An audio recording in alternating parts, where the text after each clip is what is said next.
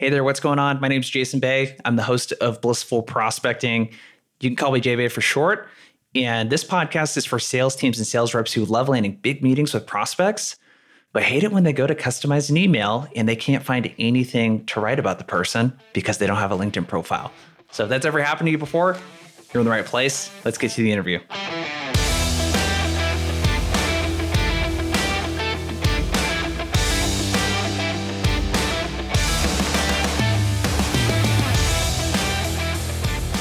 So one of the things that really doesn't get talked about at all is such an important piece of especially prospecting is your ability to will yourself to do the activity, on a daily basis. It's sort of like working out, right? Like what makes a successful, diet or workout plan is really just the consistency around doing it. And if you apply the 80-20 rule, it's just doing the right things that you should be doing 80+% of the time. That's usually going to get you the results that you want. And if we're looking at working out or eating healthy, it's going to give you long-term health benefits. Where we start to run into problems, no matter how good the diet or workout plan is if we're not consistent with it, right? And the same thing happens in sales with prospecting. It's a lot like working out. And with prospecting, it's not usually about the fancy videos or sending audio messages on LinkedIn. It's just about the ability to just do prospecting, to send the emails that you need to send, make the phone calls that you need to make, and do that every single day, day in, day out. And before you know it, you start to build a pretty fat pipeline if you're consistent with that. And this is the piece that doesn't really get talked about at all. A lot of people talk about IQ when hiring salespeople or how smart someone is, right? And their ability to learn quickly or whatever it might be. A lot of people talk about EQ right now, your people skills, essentially. Empathy is a piece of that, but your ability to just kind of, talk to the prospect as a person and put yourself in their shoes. But what people are not talking about right now is a concept called BQ. So that's B as in boy, BQ, behavioral quotient. And our guest today, Mary, her first year at Paychex, I think this was maybe 10 years ago or so when she first got started in sales, she was the top rep and she almost quintupled, 5x'd her quota and crushed the previous record by, I think, about 3 times. And when I saw her resume, I was like, oh, that's really, sort of interesting. And the reason why I thought it was interesting is what compels someone to really crush a company record like that? And what she really talks about in the work that she does with companies, so she does training and consulting as well in the sales space, is really this mindset behind the action and doing the daily thing, your behavior, your daily behaviors. And like I said, it's not something I hear really talked about a lot. So we're going to dig into that and how it pertains to prospecting. We're going to talk about her journey and really the mindset behind being a top performing rep. So you're really going to enjoy this one. And before we get to the interview, we're talking about behavior. And one of the keys to behavioral change, which I think is key with prospecting, the key to prospecting, if I had to really distill it down to one thing, is your ability to create good habits and replace bad ones. And it comes down to the micro, does the first thing that come out of your mouth when you start talking about to the prospect, is it what you do or is it something about them? That's a very basic habit that if you make a point to talk about them first instead of about yourself, those interactions are usually going to go a lot better. And prospecting is just a culmination of a bunch of tiny habits around that. And one of the keys to either replacing a habit or creating a new habit is being able to identify the bad habits and having something notify you of when you might be doing something bad. No different than if you're driving in a car and you have a speedometer telling you when you might be speeding, right? So one of the tools that I rely on to notify me during a sales call, if I'm doing something I shouldn't be doing, like talking too long, is called Wingman. And it's crazy because it actually, I was doing a sales call. So I started using this tool about a month ago and I was doing a sales call and it actually reminded me that, when I was showing this prospect a specific part of our training program, I said, does that make sense? And it's kind of one of those no-no phrases in sales, especially if you're demoing something. But not having a tool that like notifies you when you say something like that makes it really hard to replace that habit. And that's what I've been using Wingman for. It's been awesome. It notifies me of when I'm saying bad things. It allows me to process recordings for the companies that I work with where I don't have to listen to a 45-minute recording all at once. It'll actually pick out sections so that I can pinpoint certain things that I want to coach them around so that I can scale my coaching. So if you're a manager, this is a really great way to scale the coaching with your team. So check it out. It's at blissfulprospecting.com/wingman. That'll take you straight to the site. And I would highly recommend checking out either as an individual rep if you're wanting some solutions like this and your company's not paying for it, or if you're a manager or a sales leader and you want to integrate some really smart recording software to help you coach around habits with your team. So check it out, blissfulprospecting.com/wingman. Let's get to the interview today.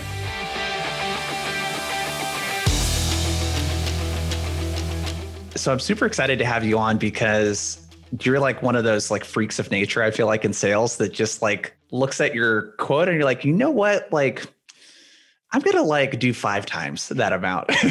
And like when I've listened to you on podcasts, I listened to you on John Barrow's podcast and just looking at your LinkedIn, I thought that'd be kind of a good place to start was like, how did you get into sales? And the second part to that question would be like, what do you remember about the very first sale that you made? Yeah, that's such a kind term, freak of nature. I'll take it all day long. I feel like people feel more comfortable calling me that after looking at my sales track record. But sales for me was the accidental profession like it is for millions of salespeople. Yep. And I didn't have a college degree. I didn't have professional experience. I landed a job through a staffing agency with a Fortune 1000 payroll and HR company. And I went on as an administrative assistant, $13 an hour, and just cut my teeth in the whole professional world, not even just sales. But my role was to support the #1 sales team in the country. It was a mid-market B2B SaaS and service sale. The sales manager had been there about 15 or 16 years, tremendous track record, amazing human being. I studied for 2 years. I was 22 years old. I said, I want to go into sales. I want to do this. And I just did what I needed to do to figure it out enough to where they would have enough confidence to put me in the role. So when they put me in the role at age 24, so I'd never sold anything, but I had 2 years at least working for the company. So I had a clue, we'll call it. Yeah. And I did some sales training classes like through Dale Carnegie. And I loved Brian Tracy's Psychology of Selling. I listened to that 11 cassette tape series for about, 18 months on repeat, which I thought was fantastic. Just teaching me the more that foundational, what is sales. And when I stepped into the role, they gave me a $150,000 quota. And so here's how I've seen everything in my life. I'm the youngest of 4 kids. I didn't have the best childhood and upbringing. For me, it was a lot of fighting for survival and figuring out things at the highest level possible so that I could just make it through another day. I've always been so competitive, and I started working when I was 15, like the day I turned 15, because my parents would have had me working at 14, but you need like a worker's permit, and I didn't get that. Yeah. So they waited until I was 15. I've been fully supporting myself since I turned 16. And so I had this like slingshot forward. So when I got that $150,000 quota, I've never done anything mediocre in my life. I just do it to my fullest ability. I just grew up so competitive, and it was all about survival and being the best. So 150,000, I was like, well, what did the gal do who's in the role right now? What did the #1 rep do? And she had done 300,000. So in my mind, I was like, you gave me a baby quota. I said, I'm not going to come out after my first year and be like, yay, I did the minimum. That was really exciting. I'm like, I can't be proud of myself for that. And the sales manager who gave me an opportunity, he didn't have to do that. I didn't have experience. I still didn't have a college degree. I was so young compared to the other reps on the team. And he didn't have to believe in me. He didn't have to give me the spot. And so people gave him a hard time. And they said that it was the worst decision in his 16-year career to put me in sales. There was no way a 24-year-old like me, you could put me in front of a CEO. So there was a lot of adversity. I was like, really? Yeah. Watch me. So immediately I said, my quota might be 150, but I want to do that in 6 months. I want to hit a minimum of 300,000. So I told myself out of the gate, I just wanted to beat what the best person had done previously. And so that's what I used as the number to like back into to figure out what I would need to do. But then when I started excelling ahead of that number. So month one, I think I threw up like 30,000 in month one. I was like, well, shoot, I'm already at a run rate of 360. What if I did 40,000 or 50,000 in the next month? And so I started to think like, how quickly can I accelerate? I ended up doing 758,000 in my first year because I just allowed myself to hit the number that showed what I was actually capable of. And I had so much fueling me to just crush everyone and prove them all wrong. Whew, where do we get started? I'm fired up. Okay, so I want to talk to you about this potential is something that I think about a lot. And I was actually talking to my sister. So she's 22 years old, Courtney, and she's like just graduated college, right? And she's trying to get into marketing in the middle of COVID. She graduated, you know what I mean? And like trying to get into marketing and she's kind of, having some challenges, finding a good position, a good company, that sort of stuff. And the topic got brought up and I just asked like, do you ever think about what is your potential? And like, are you living your potential? Like that kind of thing. And we just had a really interesting conversation. I'm curious if you can remember at that time, how did you look at your potential? Have you always kind of looked at it like I'm capable of so much more and like, why not like do that kind of thing? And it was like kind of straightforward for you, or did you have to really kind of think about like, or did you have to think about it much at all? I guess, like, how do you sort of internalize, like, am I living up to my potential? That has changed in me as I've grown up through the years. Yeah. The first version of that was out of fear of not being successful. So as a child, and hopefully this people who are listening to this, like this means something to you. We were all raised differently, and how we were raised shapes how we are as adults. And it's our inner self. It's our framework. It's our frame of reference. It's how we digest information. It's how we make decisions. It's how we view ourselves. It's how we view others. It's everything. So for me, I was raised that I was never good enough. And the only way to get my parents' attention was by overachieving. So it was performance-based love is how I grew up. And I really could only get their attention in a good way by going way above and beyond and doing something remarkable.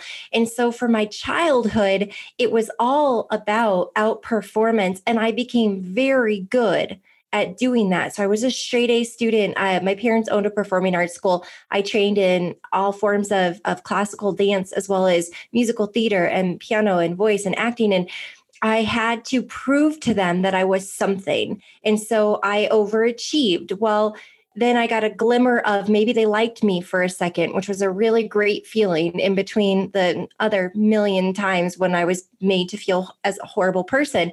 So as I look at when I said yes to this role at 22, I had this track record of that cliche, like if you put your mind to it, you can achieve anything.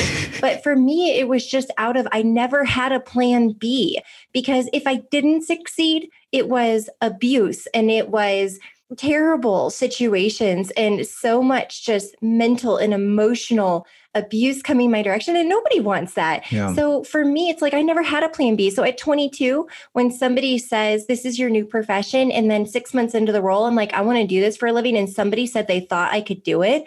I latched on to that glimmer of hope because there was somebody who was believing in me, and very few people have believed in me in my life. So when my manager was like, I think you could actually be really successful in this, I latched on and said yes. And, I just grabbed his hand and was along for the ride. The mentorship was incredible. And so you talk about motivation, or was I going to win? Somebody said they thought I could do something. They believed in me. That's all the motivation I needed. And so I said yes. And there was no plan B. I never once thought, what if I fail? It was only all of my energy and attention was directed towards how do I succeed? Interesting. How many siblings did you have? 3. 3 siblings. Are you the oldest? Are you somewhere in the middle? Youngest? No, I'm the youngest. Youngest. Okay, that's what you said. Thank you for being so vulnerable and sharing that, by the way. That's cool. Yeah. I don't think there's enough of that. And it's hard to do. But I was the oldest of 4. And I kind of didn't have like the same situation you had. It was almost like this, because I was, valedictorian, did really well in sports. And I felt this pressure as an older sibling where I had to like perform because my parents would talk about me to my cousins, my aunts, my uncles, the rest of the family. And then I felt like I had to set this example for my younger siblings, which was like kind of weird. So it was like a lot of extrinsic motivation, actually, like at that time, which, correct me if I'm wrong, it sounds like at that time for you it was fairly like there was kind of these outside motivators for you that really helped push you internally. Am I reading that right? Or Yeah. So for me, it was definitely a combination of extrinsic and intrinsic. The Okay. external reward in that instance was that somebody believed in me and cared about me, which was a huge hole in my life. And that was really addictive to have that. Mm-hmm. The internal was the intrinsic motivation was I finally felt like I had a profession that aligned with my talents and I was set up for success. So, and the intrinsic motivation, it was self competition. It was challenging myself to do better than I had, but actually recognition is, even though it's coming from an external source, is an intrinsic motivator. So recognition, when we talk about extrinsic, we're really talking about like monetary reward or physical things like, hey, you can buy a house, a car, whatnot. But when you look at what is happening internally for me, yes, like I love your story because it's real. That's why I was saying, I hope this meant something to someone who's listening. And even though our childhoods were different, it's super similar. You had pressure to perform, and some of that was created by your environment. Others was you made that up yourself and said that was important to you. Yeah. And I did too. It's just the framework of what we dealt with when we grew up. And everybody has that story of how it shapes them towards how they go after their goals in life. So honestly, like salespeople who have it super easy when they grow up and everything is a very calm environment and you don't have those pressures, or you're not an athlete, you don't compete, or you don't have that sibling rivalry, or you're not fighting for your parents' attention, or you're not learning how to overcome adversity as a child, whether it's poverty or abuse or whatever it is. Like, I'm just being real right now. If your childhood was super easy, like sales is not easy, FYI. And sales takes a lot of rejection and it takes a lot of hard work and it takes a huge amount of get up and go. It takes entering into the battlefield every single day. And then, like, if you never did that growing up, and then you want to say yes to that in a career, like you don't even have that muscle in your body. And so you wonder why you don't hit those levels of peak performance in sales. It's like you have the DNA of a salesperson or you don't. Yeah. Also, what I'm getting from our conversation, correct me if I'm wrong here too, is like this, there's kind of this like nature versus nurture, kind of aspect to the way that we grow up. And are you sort of the belief that a lot of like your environment and like your surroundings shapes for the most part who you are? Obviously there's some genetic, kind of things, but do you feel like that's mostly created by your environment? Absolutely. Yeah. I can trace back, like, thankfully I've had some really great coaches and mentors and people in my life that just help me learn who I am. And they've helped me see. I can trace back all of my qualities on who I am today. I can trace it back to what happened to me as a child that developed that perspective that I have. And I'm okay with it. I love who I am. I'm thankful for who I am. And I have flaws. I'm nowhere near perfect. I've done really stupid things in my life. And, by the grace of God, I'm here and I'm living out my purpose and I'm loving it all. But everybody's story and like how you were raised and how you were shaped, absolutely, it indicates who you're going to be as an adult. I 100% believe that. Yeah, because it's the old, like, people say there's natural born salespeople. I'm like, I don't really think there's natural born salespeople. There's people that grew up in an environment where they were raised where, like yours, it sounds like, and similar to kind of mine. I never thought that I would get into sales, but it was kind of like a natural way to just leverage my innate strengths. Yes. Just from the environment. So this is a good segue, I think, into BQ. So can you just, for people that don't know what BQ is, like, what is BQ? We hear IQ, we hear EQ, all this other stuff. What is BQ and how did you kind of come up with this concept? Yeah, BQ is the behavioral quotient. It's all about the get up and go. It's the conscious decision to put in the extra effort, the work that you need to do to succeed. So hear me out on this.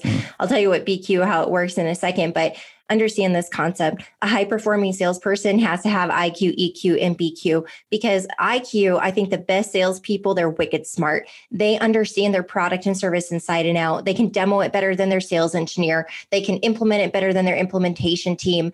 They know every single nuance and piece of it. And what I love about that is the trust that you gain with the prospect in the sales conversation because you know the answer to every question that they ask. And your credibility goes through the roof because you don't sit there and overpromise, underdeliver. You don't sit there and shake your head up and down, the whole time, and they don't believe you. Or you don't say, I'm not really sure that's a great question. Let me go and find that out. Not a terrible answer, but please try to eliminate that. So when you have really strong IQ, you understand the competition, you understand the marketplace, You totally get the pains and problems that you solve of that buyer. And you're just wicked smart in how you articulate and you attack the conversation, and so much trust and credibility is built. People buy from really intelligent and smart salespeople. Then there's the EQ component, meaning that you can emotionally connect with your buyer, because buyers don't buy logically. They buy emotionally and they justify logically. And if you haven't created the emotional connection, that is a problem as a salesperson. So being high on EQ and being a great human being, being able to shift and pivot and read people's emotions to keep your emotions in check, not get triggered in the sales conversation, and to be able to be masterful in how you pivot and you guide a conversation based on their feelings, how they are interpreting data, listening to their tone of their voice, their word choice, if they're speeding up or slowing down. If you're able to see them in person or over video, that you can see how they're physically reacting and adjust and pivot. EQ is brilliant in that. It's also, with great EQ, you're modifying your process. So even if in your step in the cadence, the step in the cadence is to send a breakup email, and you're like, but I know this person and this type of person won't receive that well. So you modify it, you adjust it, even though your sales manager's like, follow this cadence, set it to go.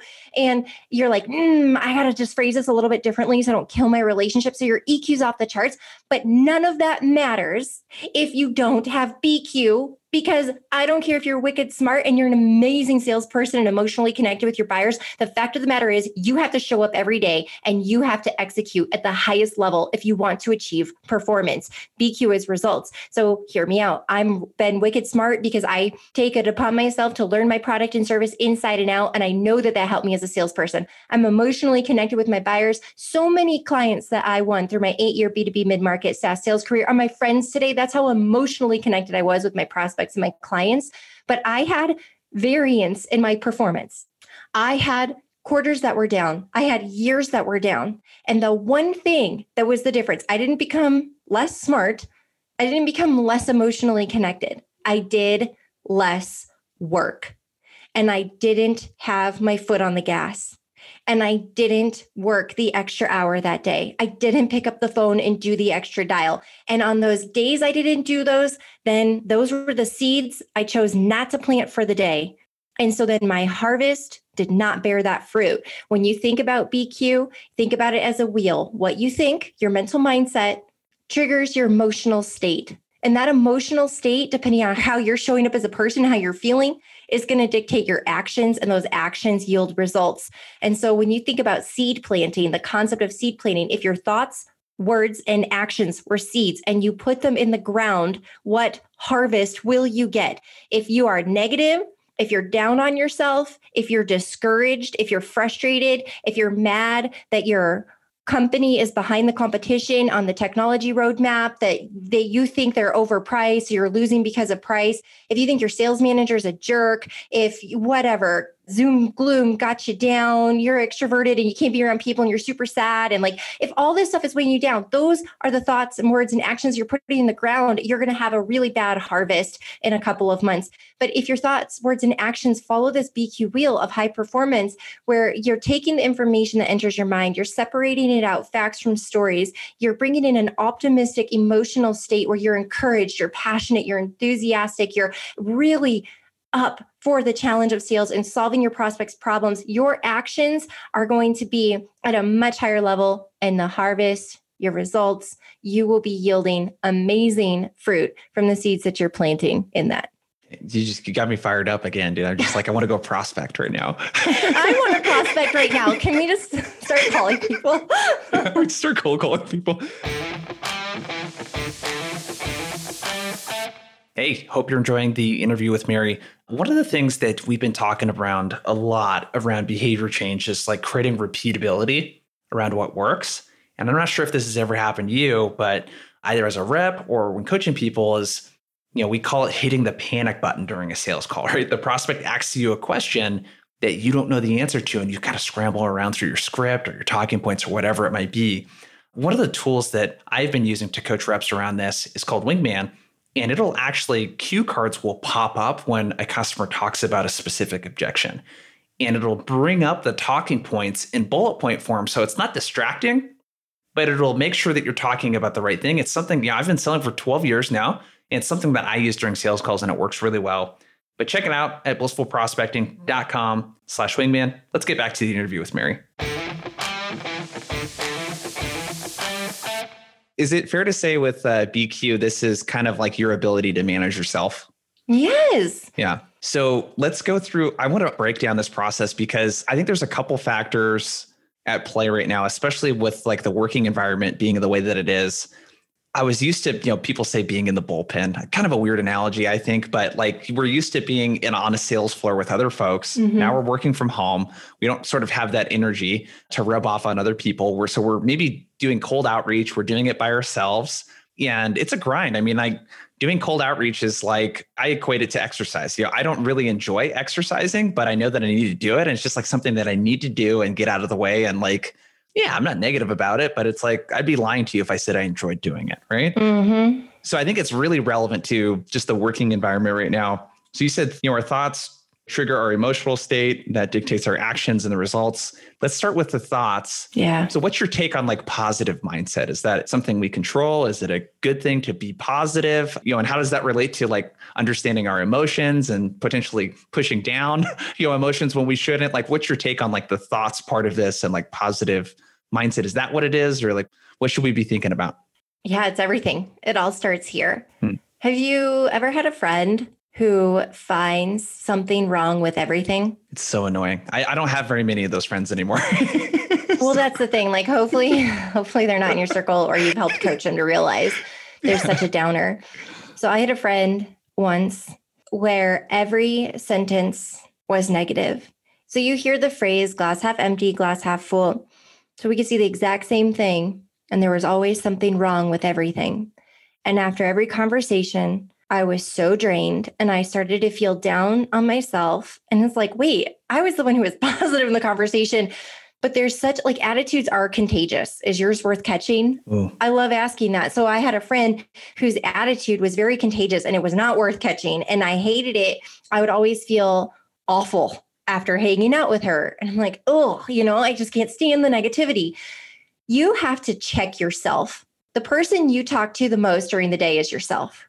And the thoughts that you create start off of a piece of information entering your mind. So let me just break this down. If I held up a bag of potato chips right now, I'll just hold up a bag of potato chips. Somebody may look at the potato chips. So a piece of information enters their mind. There's two people. A bag of potato chips is being held up.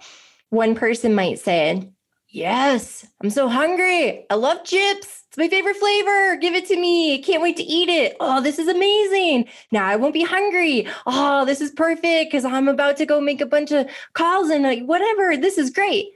Another person could look at that bag of potato chips and say, are you kidding me? That's disgusting. I would never eat that. Do you know how much saturated fat is in there? That is so bad for you. I have been on a healthy diet for the last year and I would never touch that. I can't even believe, like, it's 2020.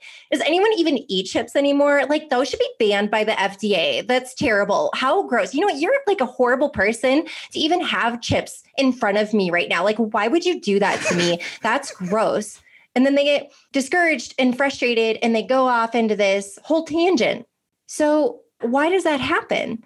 That's a silly example that I'm hoping people can relate to.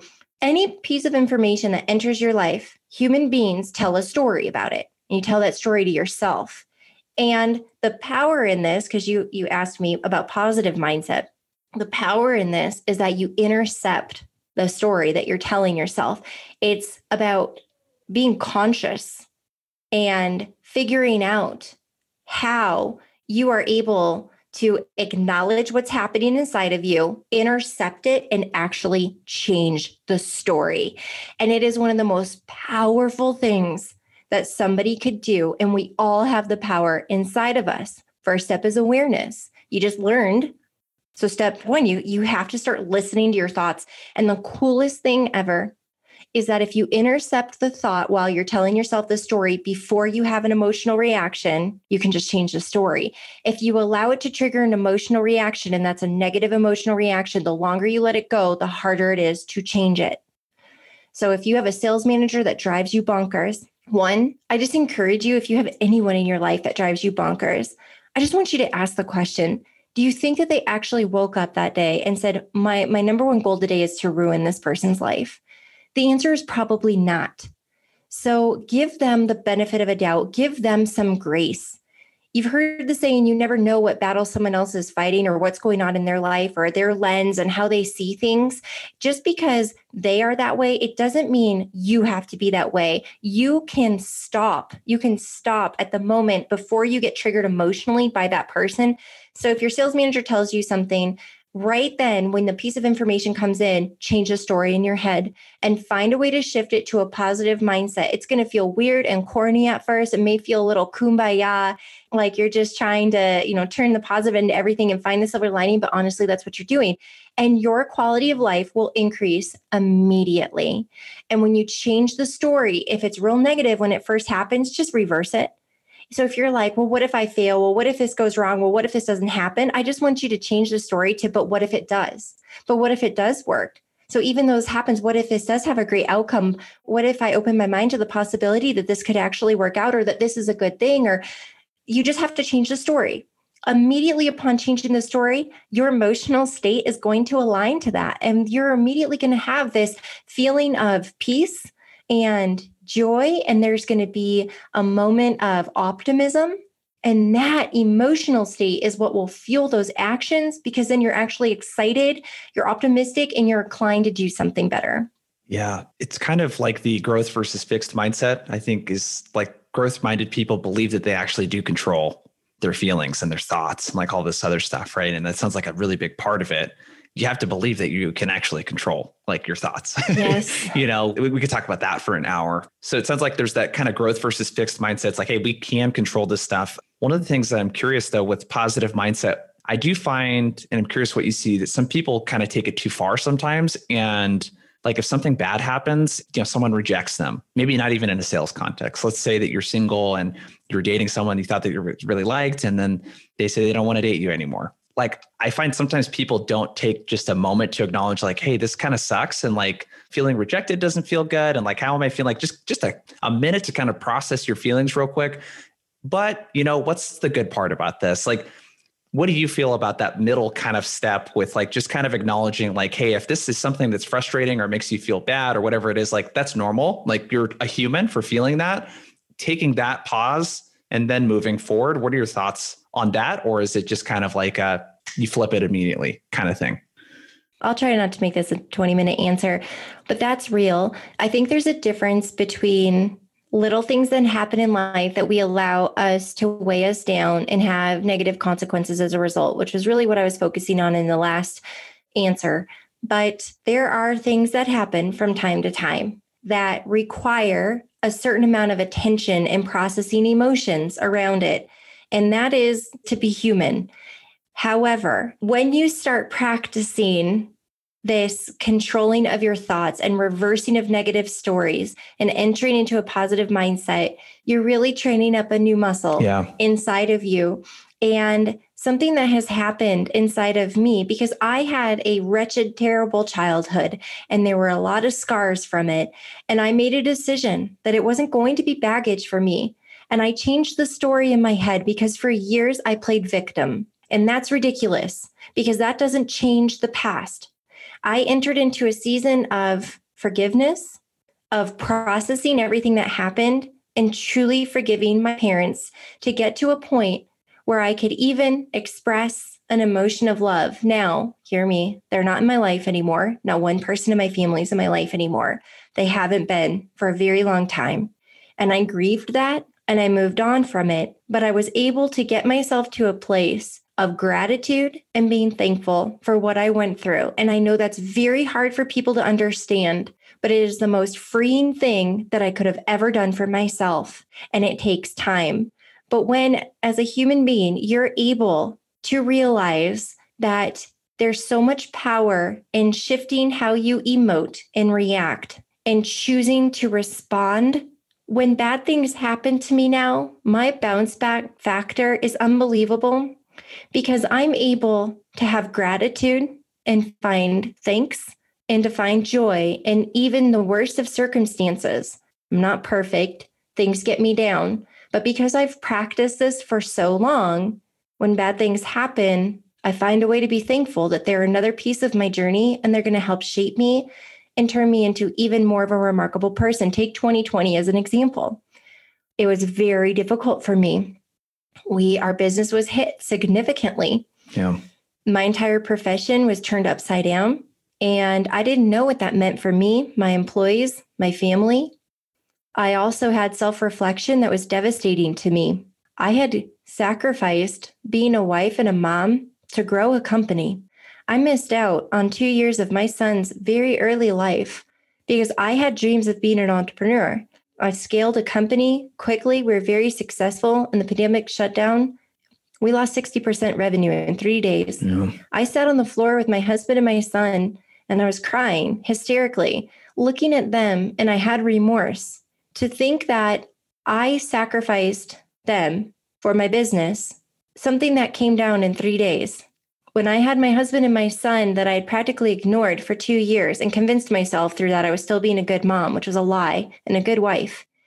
And I realized in that moment that I had a decision to make. And I needed to pick myself up off the ground. I apologized, I hugged them, and I kissed them. And I went to my company and my team members. I said, we're going to do things a little bit different around here. And I started to make a series of decisions that would honor all of us with our work-life balance and also getting better on our ICP with our client and how we were going to rebuild. But I went into action, and that's BQ. I could have sat there like a lot of people did, and maybe still are 7 months into this pandemic, and still crying on the floor like I was and not sure how to get their life back together and find the silver lining and work through it. Yes, I cried. Yes, I had about a week that was really difficult, but I was committed to being better than I was before and went through this series of steps, and we are stronger. We are better. I am 10 times the woman that I was in 2019, and everyone's benefiting from it. So as a human being, should you process emotion? Absolutely. But you need to give yourself encouragement that you need to get through it so that you can be better as a result of it and just make it part of your journey. I love that. That's so awesome. Like what I'm getting from our conversation is like, you're so intentional about the way that you think about things. You look at BQ as a skill. Therefore, it is like skills are just habits, right? Like the habit part of it is something that you've practiced so much. And what I'm getting is that like that can become something that you don't have to consciously do so much all of the time with all of the little stuff that someone hung up on when I called them, kind of things that you're able to just move past that pretty quickly because it's like, I've been there, I've seen that, I've processed that before, and that didn't feel good when I first started doing this, but I kind of get the game, in terms of what's going on there. That is so cool. So like with our thoughts, you said that triggers like our emotional state. I sort of get that part. And then that drives the actions and the results. In terms of like this cycle that you're talking about, is there anything else that we should be consciously aware of that I missed or didn't ask about in terms of what we're feeding our head and our thoughts, and then, how that affects like the execution maybe of some of this stuff around BQ? Is there anything else that we can dig into there? The last part that's important about the cycle is that it's a cycle. So your performance feeds into your mental mindset and it starts all over again. And it can be BQ is a virtuous cycle or a vicious cycle, but you get to choose what it is in your life. And it's continuous, it's fluid. So some days the levels are low and other days the levels are off the charts and you're really excelling and exceeding. But that also aligns very specifically with a sales profession that we have a monthly or quarterly or annual quota, and it's made up of individual sales. It's different for every salesperson. But when you break it down and you look at, so for example, I think in my last sales year, I had my sons. I only worked about 9 months, but I sold, I think, just under 700,000 in revenue. And my average revenue per sale was close to about 70 grand. So that was 10 deals or so that I sold. And when you break it down and you're looking at your performance, even if you're doing the BQ and you're really executing well and you've got strong IQ and EQ, sales is sales. Sometimes we lose deals that we should have won. And sometimes we win deals that we never should have won. So it's hard, and there are uncontrollables that we have to acknowledge are there. No salesperson has a 100% close rate. So even when your IQ, EQ, and BQ are off the charts, you might still falter. And so that can be a tough pill to swallow. But there are ways that you can, not just in this execution, but also in your how you're thinking about your sales career, is if I had to sell 10 new clients to hit my goal for the year, then I need to make sure that I'm doing all the things to have, at the rate of my close rate, enough in the pipeline to where I'm not putting all my eggs in one basket with a prospect. And I see that to be one of the biggest mistakes that salespeople make, is they don't have enough prospects in the pipeline. You should have so many qualified deals in your pipeline that even if you only closed a third, you would still be above your goal. So I think it's really important to know that that performance obviously is not just going to be based on having a great mental mindset and good emotional state. This BQ component about actually doing the work, you will find that you will have more virtuous cycles of BQ and virtuous sales performance if you're always ahead of the game. So somebody was looking to venture into sales, and we just did it. He asked me to, pick my brain. Yeah. That happens all the time. I really like this guy. So I was like, yes, I don't usually have time for those types of conversations, but I said yes to him. And he's coming from a marketing role, and he wants to transition into sales. And we were talking about how most sales compensation plans have like a 50 or 60K base and then upside in commission. And we're out here in Denver. It's kind of expensive to live out here. And so he's like, maybe I could survive 1 month at that base, but what would I do if, he asked me, how did you make it on the months when you had to rely on that base salary? And I looked at him and I said, what months? I never had to rely on my base salary. I said, my base salary was $42,000. I pretended like I didn't even get it. Yeah. I pretended like I was commission only. I said, what I did is I planned out my year. And I said, I will never rely on this $42,000 a year. I will only make a living off of commission. And I just chalked up that $42K to pay for my car and my food, or whatever. Yeah. But I'm like, the rest of my life is out of this commission. And the look on his face was classic, where he's like, it was a completely foreign concept to him that you would ever approach something and say, there is no plan B. If I'm saying yes to this profession, I'm saying yes to doing this, then I'm saying yes to doing all of the things that I need to do in order to succeed. And that means having 10x of your pipeline of what you want to close in your pipeline, or depending on what your close rate is, it's getting to that level of execution so that you can have this virtuous cycle and not be in this, don't put yourself in the position where you have to have the tough conversations. Just do the work that you need to do to be great. Yeah. It's another theme I pick up from talking to you, Mary, too, is just demanding more of yourself.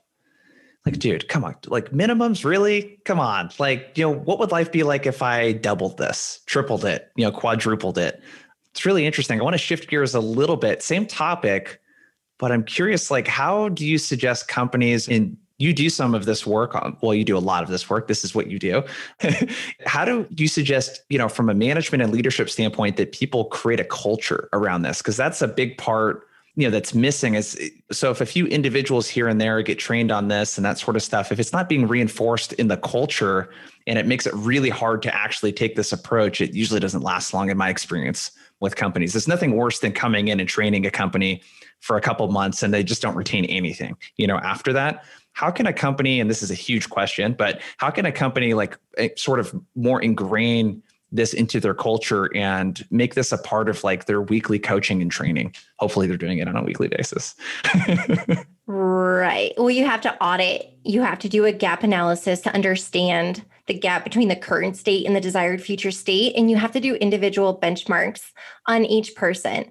I learned this. So I ended up getting my college degree, and I did it online through University of Phoenix. Nothing better than being the number one sales rep, making a few $100,000 a year and sitting there at night writing a flippin' essay. I was like, this sucks. I have my Cheetos and my martini, and I'm like, I hate life. Why do I need a college degree? This is seriously so stupid. But anyway, sorry, I digress. I had attempted that college degree. So organizational theory, organizational behavioral theory and management. I learned this in college. It was my favorite class. And It's all about that no two people can be managed the same way. And if you have a very standardized approach to management, especially of salespeople, you will fail. Salespeople are some of the most unique, dynamic people I've ever met in my life. Quick side note, when I was selling for that Fortune 1000 payroll and HR company in my last year there, last year and a half, 2 years maybe, they moved me into a new role. It was a brand new role. They took 10 or 11 of the top 25 reps in the mid-market division, and they formed a new division called the upmarket. So they took, I think it was 11 of us, 11 of the most brilliant salespeople that had year-over-year quota-crushing performance, unbelievable track records, and put us all on the same team and created this new division. Wow. Let me tell you what, not one of us did anything similar or like the next person. We all had carved out our very own unique way of selling that was aligned with our DNA. It was aligned with our personalities. It was aligned with our superhuman strengths. We knew how to bring in other team members or assets or to make up for our weaknesses and where we weren't strong. We all had our own very unique way of doing the role, and we had all proven it out, and we were all so different. And I think our sales manager's head exploded every day because he had no idea what to do with us, because he tried to have a set standard process and he tried to bring in a new playbook. We're like, oh, what? They brought in this new upmarket sales playbook. I'm like, you're taking the top performers in the whole company out of 3,000 salespeople, and you're sell the same way. Well, that was definitely not a good idea. So one thing that I learned through this process is when you look at training salespeople, you have to meet them where they are. Mm-hmm. And they need an individual learning and development plan that isn't just about sales skills. It's not about having the next talk track. It's not about what email should I send next. It's not how to handle objections. It's the whole kit and caboodle of what makes a high-performing salesperson. You need to be looking at inner work, mental mindset. You need to be looking at their environment. You need to look if they're intrinsically motivated, extrinsically motivated, or altruistic. You need to identify what their love languages are, if they feel valued through words of affirmation or more quality time. I mean, if you have, this stuff is all real. This is the psychology of a salesperson. You want to develop the best sales team. You have to meet these people where they are. You have to find out what makes them tick. You have to learn their language. And then from a manager's perspective, you have to meet them where they are, and you have to walk on the journey with them to excellence. And any sales program that is like a series, a set curriculum. Well, we've got the next 10 weeks, we're going to be learning these 10 items. On any given meeting, you're going to have 60 to 70% of your reps completely checking out because they're going to think, this isn't for me. I already know how to do this. I don't need to learn this. They won't have the emotional buy-in. And without the emotional buy-in, then they're not going to do the work. It goes back to the BQ wheel. Something entered their mind. Great. We have to do sales training. Emotional trigger. I don't need this. I don't want to do this. This wasn't built for me. I don't like this program. It's off the shelf. It's canned. I don't like that sales trainer. They don't know anything about what I do. They have negative self-talk, the emotional state. Then they just don't do the work. They're checked out. They're like, whatever, check the box sales training. We're going to have to do it. And then nothing changes in the results. But in the same team, you might have some people that have the interpretation of the data different.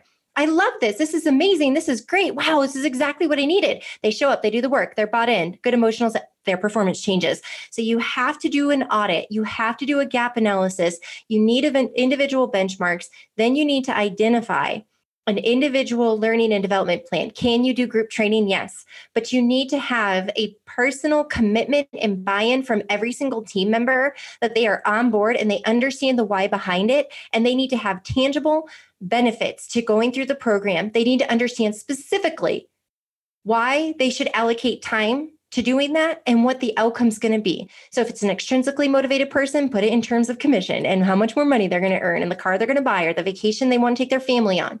If they're intrinsically motivated, get them ramped up about this is your year that you might be able to be that number one rep. We might be able to get you walking the stage. You may get the crystal. You may get that last whatever. If they're altruistic, they may not be the best to be in sales because those people they struggle with performance because they're more about serving people. So potentially just move them to account management or customer success. But if they're altruistic, they care about serving others. And so finding a way of perspective, even if you have a top performer that has some altruism in them, let them take a leadership role. Let them spearhead some of the trainings. Let them feel important. But if you meet people where they are and actually speak their language and you take it upon yourself to treat them differently through the process, that's when you get results in sales performance.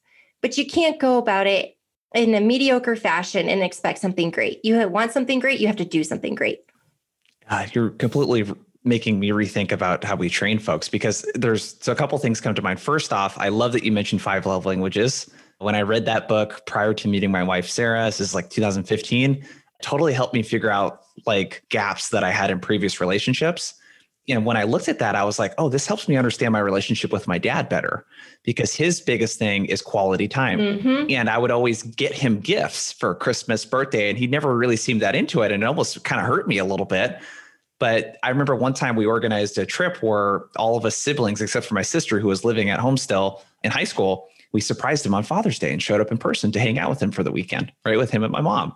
And he almost cried, because it was so special to him. That was so much more to him than any gift, right? So I think the 5, that's such an actionable thing that you could do with your team, is like, what means, like, how do they show love and how do they like receiving, love from people? Like, that's a really actionable thing. I love that. And then the other thing that you mentioned, it makes me rethink how we train and coach, is it's really easy as a trainer to come into an organization and say, you know what? Only 10% of you are actually going to apply the stuff that we talk about. And those are the people that are going to do well, yada, yada, yada. And it's a completely wrong way of looking at it from my standpoint coming in, because is it that those 90% of other people don't give a shit? I don't think that's it. It's like, they don't maybe give a shit because they are now bought in to you as a person, what you're talking about, why it's going to benefit them. That's really interesting. Like, one thing actually actionable for me from this conversation is to actually dig way more into the companies that we work with and asking people just really simple question. Dude, what motivates you? What gets you out of bed in the morning to like do this job? Like, what makes you feel really good about the work that you're doing? What makes you feel bad about, like, just knowing some of those things, like you said, is like, is this a commission thing that I talk about to get this person bought in? Or is it more of, you're going to get to serve more people, which I know you love helping people, kind of angle. So dude, this conversation flew by. I know. So fun. Hey, maybe there's a part 2 one day. Who knows? Yeah. Dude, thank you so much for coming on, Mary. There's so much like good stuff here. Where can people go to connect with you, like learn more about you, what you're doing? What's the best way for people to do that? Yeah, well, LinkedIn and Instagram are my jam. Okay. So I'm on Twitter too, but go to LinkedIn and just find me, Mary Grothe, Grothe. And then on my Instagram, it's Mary Grothe as well. But you want to see more about my personal life and how I tackle being a CEO, a wife, and a mom, and my faith and everything intertwined, Instagram's a great place for you. Otherwise, you want to stick more professional, just find me on LinkedIn and we'll go from there. All right, that was a fun interview. One of my big takeaways from that is like really thinking about habits and really thinking about how do you create change in behavior, because your everyday behavior and habits, that's really the things that are going to dictate your prospecting success, especially. And one of the big things that I am going to personally focus on more in the training and coaching that I do is really working on those habits. And I've mentioned it a couple times in this episode already, but one of the tools that I found very effective in doing it is Wingman. And it helps me scale my coaching beyond a one-to-one sort of interaction, where I can do really good group coaching by pulling out samples of calls and pointing it out to the teams that I work with. So if you're a sales manager or a sales leader, this is a really good way to scale your time beyond doing one-on-ones. And as a rep, it's a really good way to coach yourself through some of these habits too. So make sure to check that out at blissfulprospecting.com/wingman. And thanks for tuning in today. We'll talk to you soon.